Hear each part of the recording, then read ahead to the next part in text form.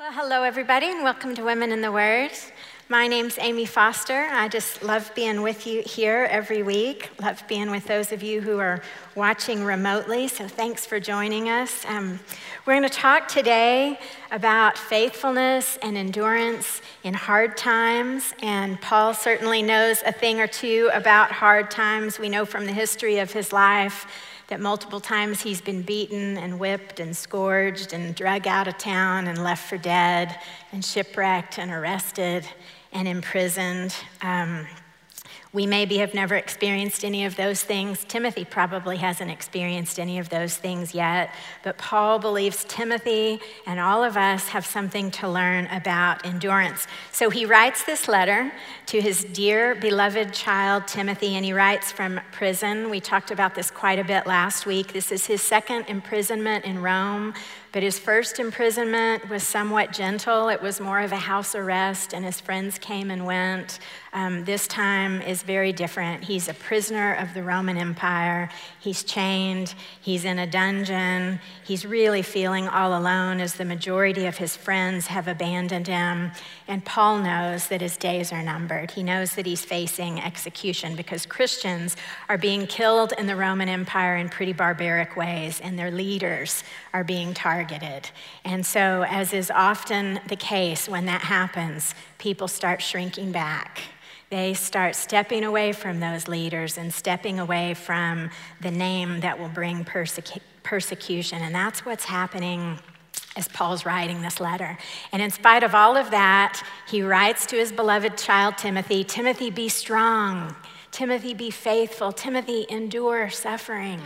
Wow, amazing words. And I'm just going to be honest with you. If I were Timothy and all those things were happening, I'd be shrinking back. And I'd be saying, boy, I didn't sign up for this. This is not the story I want to be a part of. You know, I think many of us react that way to struggle and suffering. Years ago, I went through a season of suffering, and I'll just tell you, all I wanted every day was for the suffering to stop.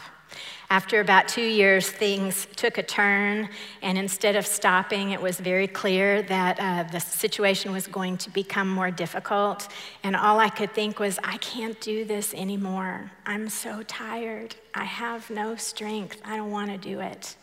And I bet if we took the time, every one of you could stand up and tell your story and tell your experience where you've thought the same thing. I don't want to do it anymore. I'm just too tired. Around this time, some sweet friends took me on a trip to New York, and the highlight of that trip, we did a lot of great things, but the highlight, we visited a very vibrant church in Harlem.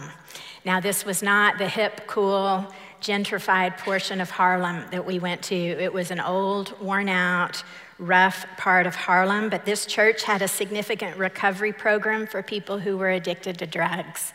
And the members of that recovery program participated in a gospel choir. And so we went on this day to worship with this choir, and the songs were all about struggle and suffering, and I could relate to their music. And one particular song, I remember it to this day, it was called Just One More Trial. Just one more trial, and the message was, this world is just a series of trials and difficulties. And as you sat in this really hard, broken down, worn out neighborhood, and you saw their worn out faces, and you knew their stories had been hard, you could really understand that. But then, like all the other songs, it turned to this jubilant benediction, but one day it won't be like this. There's another world waiting for us, and in that world, Jesus is on his throne. The people in that choir were looking forward to eternity, and that's what would sustain them, that's what would give them hope, that's what would allow them to break this stronghold of Satan in their life. And the same thing would be true for me, an eternal perspective, looking forward to God's future. That would give me hope. That would help me break free from fear and wanting to quit. Paul had that perspective too. It was an eternal perspective. And so he writes to encourage Timothy and to develop that perspective in Timothy. And his message is really, Timothy, lift your eyes from all these things that are happening right here. Lift your eyes from this terrible stuff that's even happening to me in prison. And instead, rest your eyes on the glories of your God. Rest your eyes on his beautiful plan. Rest your eyes on his eternity. These are the things we're supposed to look to, and these are the things that help us to endure. So you may remember in chapter 1 of this second letter, Paul, he ends that letter with, everyone who was with me in Asia has abandoned me. Everyone. That is not a picture of endurance and faithfulness. But chapter 2, he writes really a total contrast. And he writes to show the folks who don't abandon, what do they look like? What does it look like to endure and be faithful? So read with me 2 Timothy chapter 2. We're going to begin in the very first verse. You then, my child, be strengthened by the grace that is in Christ Jesus. And what you have heard from me in the presence of many witnesses, entrust to faithful men who will be able to teach others also. Share in suffering as a good soldier of Christ Jesus. No soldier gets entangled in civilian pursuits, since his aim is to please the one who enlisted him. An athlete is not crowned unless he competes according to the rules. It is the hardworking farmer who ought to have the first share of the crops. Think over what I say, for the Lord will give you understanding in everything. So he begins this passage really with a command to be strong or be strengthened. And I love that this isn't a command to find strength within yourself, draw on your own strength here. Instead, it's a command to be empowered by God, to have spiritual power that comes from God that will strengthen you. And it's also not written as a one-time only event. It's written as an ongoing experience. Continue being strengthened in God. And he actually calls it the strength that comes from the grace that is in Christ Jesus. So I want us to talk about that strength for a moment. You know, we've talked about grace a lot here. Grace is a gift. We don't earn it, we don't work for it, and we don't even deserve it, but we simply receive it as God offers it to us. All of you, like me, can probably say, as a sinful person, to be able to have a relationship with a holy God, that's just grace. That's something he's just given to me. But God doesn't stop there with his grace, because when we have a relationship with him, it says we dwell with Christ, his spirit is in us. And that's a grace too, isn't it? Because I don't deserve to have God's spirit in me. And he puts that spirit in me so I can draw from it. Grace is also this enabling thing where all of God's great resources have been put in me if I will draw for them. So grace is undeserved favor that gives us a relationship with God, but grace is also this undeserved enabling that allows us to draw from God's great resources. We draw from his strength, we draw from his wisdom, we draw from his great love that he puts inside us. You know, I've told you before, I've raised 3 boys, and when the boys were little, anything around the house that required strength, I did it because they were little boys. And if it was too hard physically for me to do it, it literally didn't get done. But one day, and it seemed like it happened overnight, I looked around and those little boys were suddenly bigger than I was, and they were suddenly stronger than I was, and I had this aha moment. There was strength in my house, and it wasn't coming from me. And that was a great reality to see, but I had to act on that. I had to decide I'm not going to rely on my inadequate strength anymore. I'm going to rely on their strength. And I know that's a really limited illustration, but I think it's the same thing that Paul is trying to teach Timothy here. I think he's telling him, Timothy, there's strength in your house, and it doesn't come from you, but you have to draw on God's strength. That's what he's talking about with this strength that comes from God's grace. So Timothy would draw on that strength over and over and over again, and that's how he would continue, and that's the same way we continue.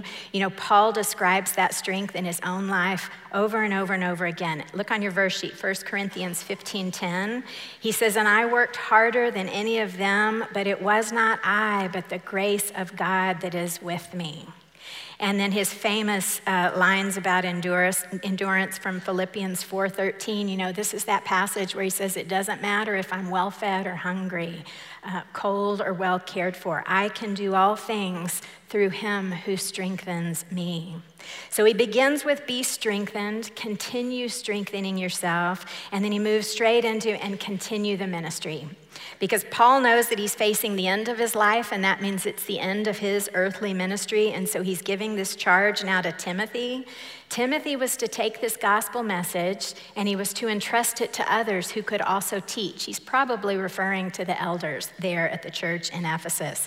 And I love that in this instruction we see a reminder, Timothy's not alone. He's not the only one carrying this gospel message around. There are others in the battle with him. And the word entrust is used over and over again in all of Paul's writing to Timothy. So I want to stop and look at that for a minute. First, the gospel was entrusted to Paul, then it was entrusted to Timothy. Now Timothy is entrusting it to others. And a trust was the same then as it is now. A trust is something you don't own, but you're charged to guard it and to protect it and to care for it and to move it forward so it will accomplish what the owner wanted. And so the truth here that Paul's communicating all through this is God's gospel. It's God's gospel, and you've been entrusted with it. You are to use it and move it forward to accomplish God's purposes. One author said, the church is simply an unbroken chain of teachers. And that's true, isn't it? Paul was one chain, Timothy was one chain, and all of them together, even today, we make up this chain that is a progression that's moving the gospel to accomplish God's purpose, which is people from every nation, every tribe, every generation, all gathered together as the kingdom of God. That's God's great plan for eternity, and he's going to use his faithful people here. So Paul begins, be strong, move forward in this ministry, and then endure hardship. This is the difficult part. The actual words there, your Bible maybe said endure suffering. One said take your share of the hardships and the sufferings. And again, there's a reminder in that word, take your share. You're not alone. You're not the only person suffering. You're not the only one who's ever struggled in this. And he says, take your share as a good soldier. So again, that's that reminder. This is a battle. This is spiritual warfare, and it has eternal consequences. And because these consequences are forever and eternal, don't shrink back. Don't shrink back, but take your share. Then he goes on and he gives this illustration of 3 different kinds of people, and these are each people who can press on in strength. And the reason they can press on is they have their eye fixed on something in the future, a future hope, a future dream, and each one has their own way of pressing on in strength. He begins with the soldier. The soldier presses on in strength by not being overly burdened by the distractions and the difficulties of the world. Instead, he works with single-minded devotion. And his devotion is to please his superior, his commander. His devotion is to entrust what he's been given to handle. Next, we see the athlete, and the athlete has a distant end goal, and that goal is victory or a crown. And because of that end goal, the athlete, he chooses integrity and purity and obedience to the rules of the competition, to the rules of the preparation. And I had to stop and think, we saw a great example of this just a few months ago in our Summer Olympics. We saw right before our eyes athletes who've trained their whole lives who broke the rules, and they failed the test, and they were banned from participating in the Olympics. And we saw others who trained according to the high standard that was set for them, who used integrity in their hard work, and they were able to compete, and they were able to win the prize. So that's a picture of someone willing to endure hard, disciplined, sustained work that rises to a very high level of obedience, and someone else set that level of obedience for them. And last, he gives us a picture of a farmer, and we lose a little in our translation here because your Bible probably just said the farmer works hard. And that seems rather simple, doesn't it? The literal translation is he works to the point of exhaustion. That's the farmer who's up before dawn and he's out after dark, exhausting himself. He works intensely, and he can do it because he's not thinking about the work and the sweat. He's thinking about the harvest. He's thinking about the beautiful benefit to come in the future. So in each illustration, you see a person who has their eyes set on an end goal and a future reward, and that's what enables them to pursue their goal and to work hard with integrity and to suffer and to sweat and to plant little tiny seeds, hoping they will flourish into something great. Do those illustrations remind you of anyone? Because they're supposed to. The church answer, it's always Jesus. That's who we see here. Jesus, the seed planter, the suffering servant, the obedient son, and the warrior savior straining for the eternal prize. Look at Hebrews 12 on your verse sheet. This shows you Jesus even had an eternal mindset. And let us run with endurance the race that is set before us, looking to Jesus, the founder and perfecter of our faith, who for the joy that was set before him endured the cross, despising the shame, and is seated at the right hand of the throne of God. So just like Jesus, we don't look at what's happening right now, today. We look to eternity, and that's how we endure. Read with me beginning in verse 8. And remember Jesus Christ, risen from the dead, the offspring of David, as preached in my gospel, for which I am suffering, bound with chains as a criminal. But the word of God is not bound. Therefore I endure everything for the sake of the elect, that they also may obtain the salvation that is in Christ Jesus with eternal glory. This saying is trustworthy, for if we have died with him, we will also live with him.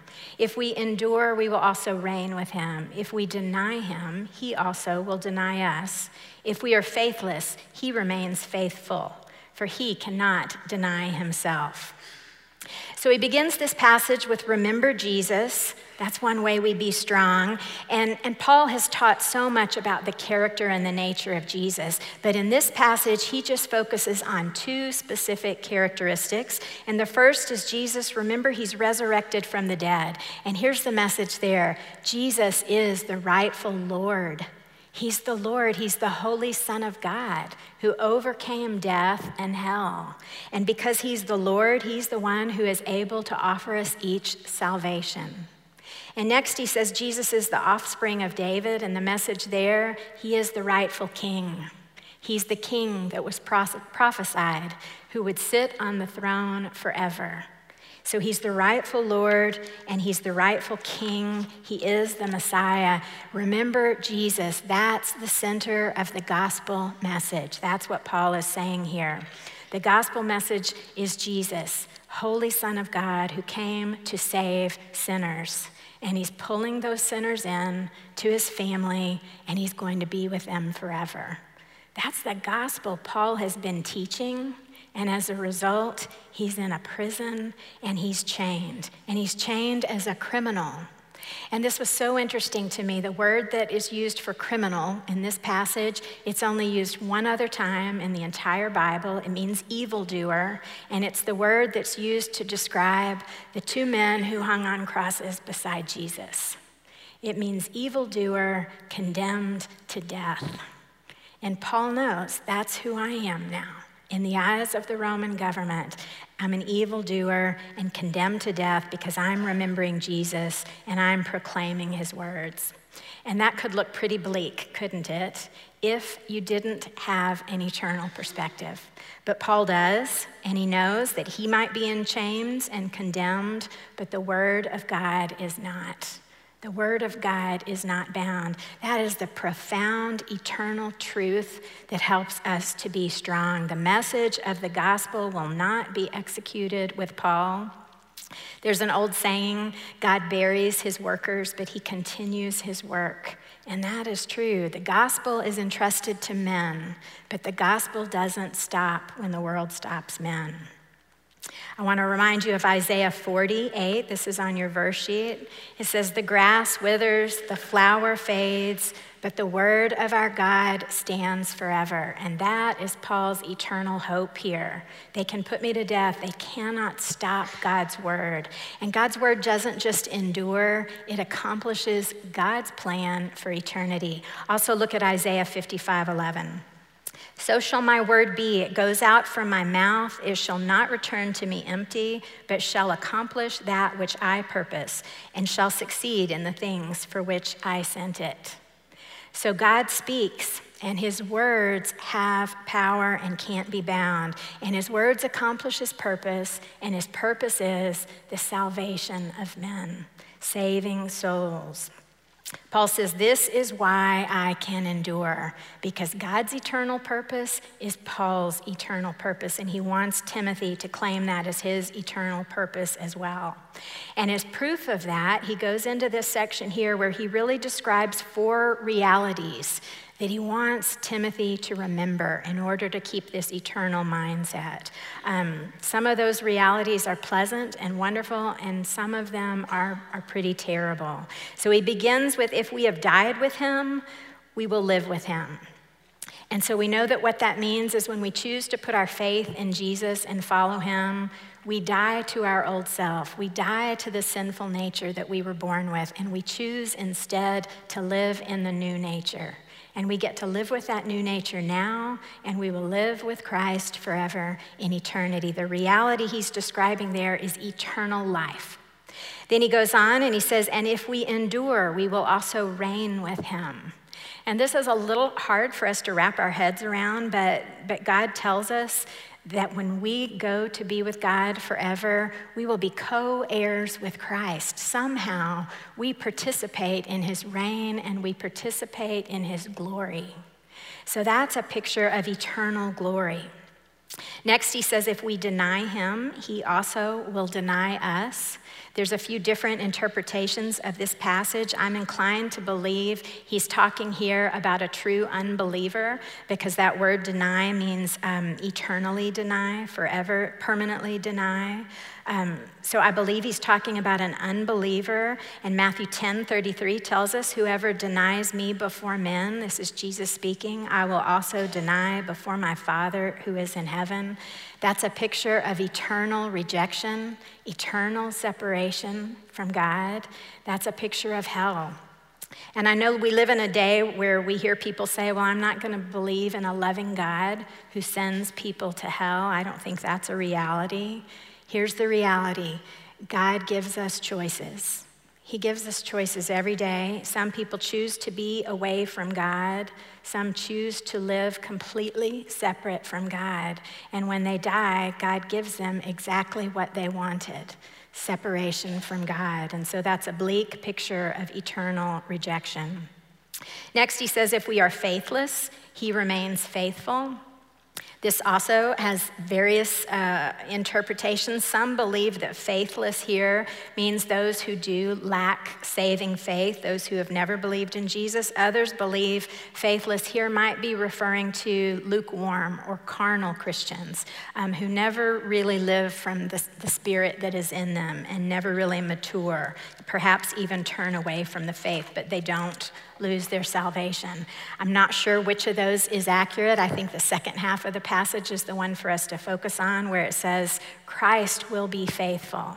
He's unchanging, no matter what. He'll always be faithful, and whatever we do doesn't change that reality. So we might be fickle, we might be faithless, we might be inconstant. Christ will not be. He will be faithful. And so either one of those first meanings, it could mean Christ will be faithful to save his own, or it could mean Christ will be faithful to judge those who deny him. And so I think the message there is eternal judgment. Everyone is judged in the end.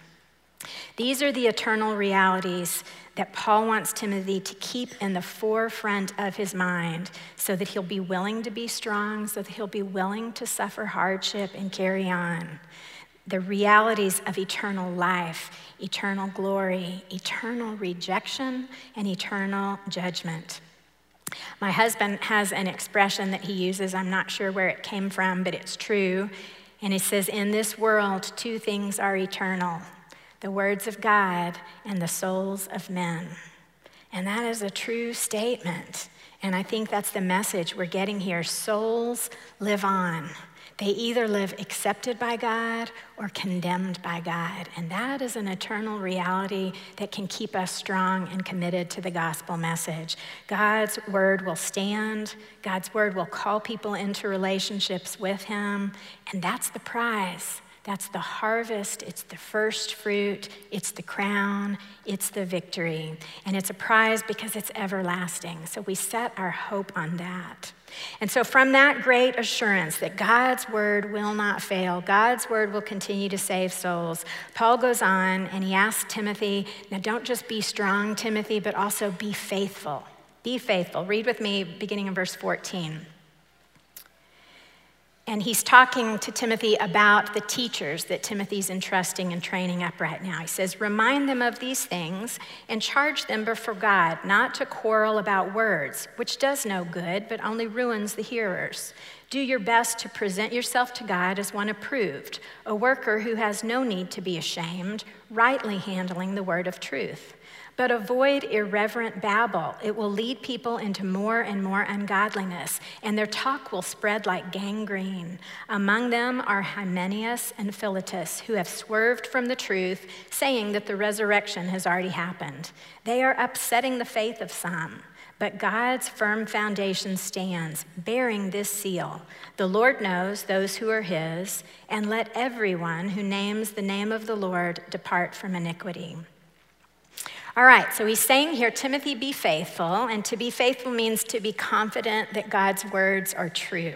That's what faithfulness is, and I think it goes beyond that, not just confident that God's words are true, but to act accordingly, to act as if God's words are true. And he says, he reminds Timothy, remind these teachers not to quarrel with the false teachers, because those words, those false words, they lead to ruin. And so let's remember this false teaching stuff has come up all through these two letters to Timothy. False teaching is anything that perverts the gospel message, anything that adds to it, anything that diminishes it. It's also anything that is so confusing and unclear, it only leads to confusion and disorder and division. And over again, Paul has said, stay away from these debates. Stay away from this teaching. He's told Timothy, don't study them, don't engage in the conversation. So these leaders and our leaders today, we all need to be continually alert to the threat because false teaching has a capacity to actually tear down and ruin the hearers. And ruin there means eternal ruin, spiritual ruin. And Paul gives us this very vivid comparison. He says it's like gangrene, which spreads and infects and corrupts and destroys. It mortifies. He's telling us false teaching can be deadly. You know, Matthew Henry about false teaching, he said, the way of error is always downhill. And that's a great reminder. It does not lead to anything good. So to be faithful, have nothing to do with it whatsoever. He mentions these two false teachers who've been spreading lies within the church. One is named Hymenaeus, not sure if I'm saying that right, and unfortunately we've heard his name before. Back in 1 Timothy 1, Paul refers to him. It's the only two times he's mentioned in the Bible, and both times it's not good, so don't name your kid Hymenaeus. When we heard about him before, Paul had actually had to put him out of the church. Because of his false teaching and the damage he was doing, Paul had to protect the church from his influence. We don't know much about this Philetus, but we suspect he's just become a partner in crime with Hymenaeus here. Paul says, have nothing to do with it. Instead, that's the negative, but he says there's a positive. Instead, rightly handle the word of God. Rightly handle what has been entrusted to you. And when you do, you'll be free of shame. You'll be confident that you can stand before the one who's entrusted you with this gospel and have confidence and no shame. And both of these admonitions, both the don't have anything to do with the false teaching and the rightly handle the word of God, both suggest diligence and perseverance and vigilance. Now, the particular teaching that's been discussed here, they don't give us many details. It looks like it's a teaching that a bodily resurrection for believers was never going to happen. If you remember, part of Greek philosophy, one philosophical view was that the body was evil. Anything physical was evil. So it looks like this teaching was probably that a Christian could expect, when they put their faith in Jesus, to experience a spiritual resurrection. But that was all. There would never be a bodily resurrection. That's most likely what they were teaching. You may also remember that Jesus was pestered pretty regularly by some Jewish leaders who had this same philosophical view that the resurrection would not be possible and wouldn't take place. So when they're saying there's not going to be any resurrection, that's a really big deal, because you and I understand the resurrection is central to the gospel message. That is a central theme to Christianity. And so that's a teaching that cannot be allowed within the church. And let's just think about it for a minute. If the physical body had been completely evil, how could our holy Lord Jesus have come to earth in a body? That's not possible. And we know that Christ's resurrection, it's taught to us that that is the proof that he was holy God. That's the proof that he was victorious over sin and death and hell, that he was enough to satisfy the penalty for sin and death and hell. So if his bodily resurrection hadn't happened, what does that mean for all of us? And then the rest of our New Testament teaching, Paul was teaching believers will also have a bodily resurrection one day. Look at your verse sheet at Philippians 3:20. But our citizenship is in heaven, and from it we await a Savior, the Lord Jesus Christ, who will transform our lowly body to be like his glorious body by the power that enables him even to subject all things to himself. That's the teaching that is true and right and good. And then look at 1 Corinthians 15, where in another part of the world, this same teaching is disturbing the faith. He says, now if Christ is proclaimed as raised from the dead, how can some of you say there is no resurrection of the dead? But if there is no resurrection of the dead, then not even Christ has been raised. And if Christ has not been raised, then our preaching is in vain and your faith is in vain. So this false teaching, it both undermines the gospel message and it totally distorts the personhood of Jesus Christ. And so that teaching has to be corrected. And Timothy's charge is be faithful to the words of God. Timothy, be faithful. You need to handle them rightly. You need to expose errors and you need to teach truth. And let's stop for a moment and consider, why is that important? Why is it important to be faithful and to protect the words of God? It's the words of God, the gospel message that calls people into a relationship with him. And then it's the words of God that help us understand his nature, his character, who he is. And it's the words of God that guide us and instruct us about how we are to live. And it's the words of God that tell us what we can expect in eternity and give us our hope that is firm and steadfast. And so Timothy needs to be faithful and protect the words of God, and he needs to do that with this assurance that God's firm foundation will stand forever. Now the language is a little tricky here, but when it talks about God's firm foundation, it's talking about the church.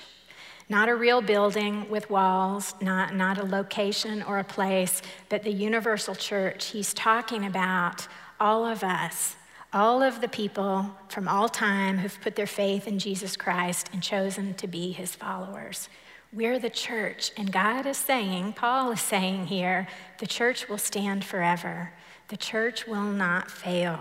And so that's one reason you need to be faithful, Timothy. Look at 1 Peter 2:9. This is a description of the church.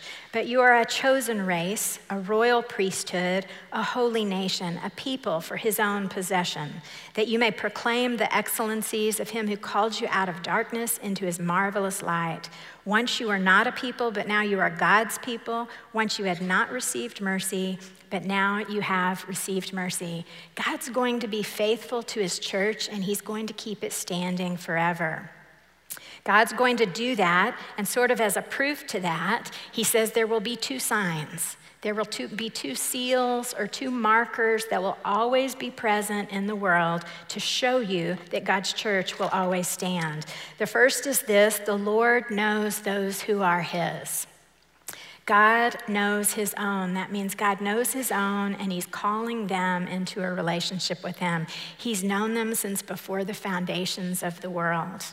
And even though there will be some people within the church who will be imposters, God's not fooled by that. God knows who are his. The word know there suggests intimate knowledge of their hearts and their souls and their minds and their motives. But it also means something else. It means possession. It means permanent ownership. So these people, you and me and all of the other believers in the faith, we are God's possession. We are his forever. That's why Jesus can say, no one can snatch you out of my hand. God knows his own, and when we come to him in faith, we are his forever. That's a sign in the world that the church will always stand. And that's a sign for our comfort, really. There's another sign. Those who name the name of the Lord will depart from iniquity. And what he means here is the true believer, the professing follower of Jesus, he'll be a changed person. He'll be changed. He'll be letting go of the old sin nature, and he'll be reflecting Jesus more and more, pursuing holiness and pursuing godliness. Now, we know that not all true believers will be faithful to this, but some will, always, because that will always be a sign in the world that the church of God exists and God will not let it fail. So Timothy can be faithful, he can look out, he can see those two signs as visible realities and trust that God is changing people and pulling them together in this church and protecting the church forever. And I love that we can see the same signs today. That hasn't stopped from the day Paul first taught this. All right, read on with me. We're going to begin in verse 20. Now, in a great house, there are not only vessels of gold and silver, but also of wood and clay, some for honorable use, some for dishonorable. Therefore, if anyone cleanses himself from what is dishonorable, he will be a vessel for honorable use, set apart as holy, useful to the master of the house, ready for every good work. So flee youthful passions and pursue righteousness, faith, love, and peace, along with those who call on the Lord from a pure heart. Have nothing to do with foolish, ignorant controversies. You know that they breed quarrels, and the Lord's servant must not be quarrelsome, but kind to everyone, able to teach, patiently enduring evil, correcting his opponents with gentleness. God may perhaps grant them repentance, leading to a knowledge of the truth, and they may come to their senses and escape from the snare of the devil after being captured by him to do his will. All right, what he's telling Timothy here is not just endure and be strong, but be useful. Be useful, Timothy, because God is doing kingdom work. He starts with this picture of a great house. The great house is God's house, and that's the church. And he says within the great house, some items are useful and they're honorable, and other items are not useful and they're dishonorable. And basically he's saying, okay, Timothy, you're in the house, but you get to choose. Which one do you want to be? And there's an eternal truth that will guide Timothy's choice and our choice, and that is God is working in the world. God is working to save people, and he uses useful people. He uses honorable people in his house. So we know when someone comes to faith, it is all God's work. It's his doing. God puts faith in their heart. He quickens it and stirs it up. But we also know that God oftentimes does this in conjunction with useful people who teach and correct error and who demonstrate the gospel and who live the reality of a changed life in front of other people. So we're never responsible for the outcome, but God uses us. And so he says here, be useful, prepare to be useful. Be ready to undertake what God is calling you to do. And then he goes on to describe this preparedness. And there are some don'ts and there are some do's here. Among the don'ts, he says, separate from false teaching. Avoid the content altogether. When he says cleanse yourself from all unrighteousness, and he's talking about cleansing yourself from what is dishonorable, he's talking about the false teaching. And you know, cleansing is complete. He doesn't say rub it off a little bit. Clean yourself up just a little bit. He says, no, cleanse yourself completely from it. That means have nothing to do with that false teaching. I don't know if you're like me, you might be getting a little tired of hearing about the false teaching and that don't have anything to do with it. But we've got this great Bible study tool. When something is repeated over and over again in the scriptures, it's really important and we really need to listen to it. 4 times just in this chapter do we get this command, stay away from the false teaching. Stay away from it. Have nothing to do with it. I think what he means here is both to develop discernment and to develop discipline. You need to be able to identify false teaching, and as soon as you've identified it, you need to step back. And you need to stay away from it, stay far away from it. And so I think for us today, we have to stop and think, are there authors or bloggers or teachers or pastors who we choose to follow? And maybe from time to time, yes, they do teach things that are contrary to truth. And I'm just confessing to you, I've had moments when I've thought, well, I'm spiritually mature enough. I can continue listening to them, knowing that some things I need to discredit. That's not the instruction Paul is giving here. He's saying stay completely away from all of it. Separate yourself from it. That's how you prepare to be useful. Have nothing to do with it. And then the other things he says to stay away from youthful passions. You know, this is the second reminder we have that Timothy is a youth, and that probably means mid-30s. These words really suggest sins that the spiritually immature may be vulnerable to. Sins like impatience, intolerance, self-assertion, pride, difficulty submitting to authority, and it also means sins like the lusts of the flesh. Things that can master our lives. And so I think what Paul's really saying here is, Timothy, grow up spiritually. And he's saying that to all of us, grow up spiritually. If you stay a baby, you are not that useful to God. If you want to be useful and honorable, you need to grow up.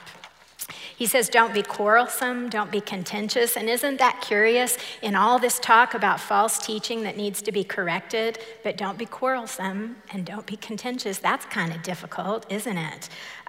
He says you don't need to engage in the conversation. You don't need to have a debate with these people. Just teach what is true. Teach the truth, Timothy.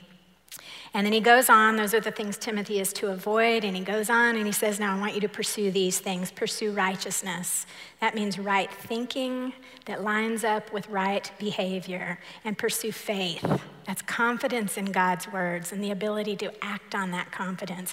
He says, pursue love.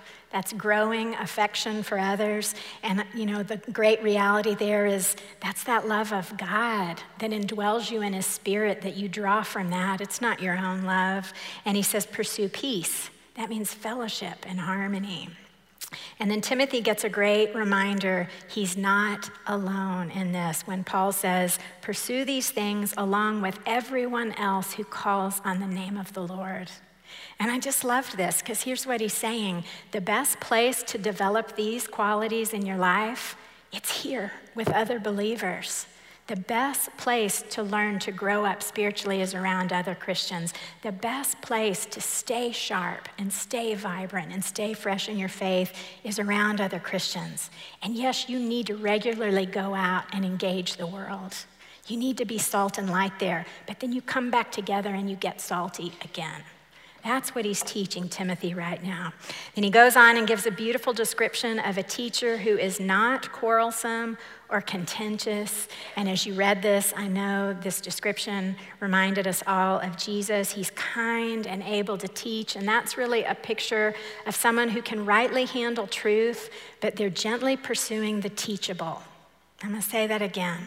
They're pursuing the teachable. They're not chasing after the unteachable and demanding a debate and a quarrel. Teach the teachable.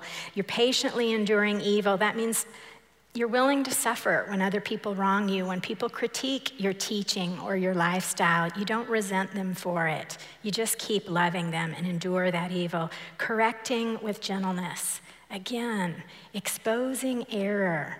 Refuting errors and teaching truth. And as I read this, I thought that's really where tough love comes from, isn't it? You know, it's this idea that I'm gonna love you, and because I love you, I care about you enough to teach you the truth. But with great strength, I'm also gonna draw some boundary lines and say, you're not gonna come into our house and lead people to ruin with false teaching. It's tough love demonstrated within the church and within the world. And the eternal reality that motivates Timothy to prepare for usefulness Look at how this passage ends. God may work in the lives of these teachers, these false teachers. He may allow their hearts to be turned. Earlier they told us their consciences were seared and cauterized. God's saying he can unsear them. He can uncauterize them. He can soften them so that they receive the gospel message and they can actually be released from the snare of Satan. So the eternal reality to focus on here is God is merciful and he saves the souls of men, even the worst of them. Paul started this first letter to Timothy with, Jesus Christ saves sinners, among whom I am the worst. Saul, who persecuted the church, God saved him. God can save the false teachers too. And I love this reality that, Jesus says, once you're mine, you're my possession forever and no one can take you out of my hand. But here we get a picture of somebody who's gotten tangled up in Satan's hand. And you know what God says? I can get you out. I can snatch you out of Satan's hand. You who've been useful to Satan, teaching falsely and distorting the gospel, I can save you. What an amazing God is that. He is both merciful and mighty. So what God is showing us here, he's showing Timothy, he uses people in this process of saving souls. He uses us when we teach truth and correct error and live a changed life as a visible reality. We are able to help rescue those who are entrapped by Satan.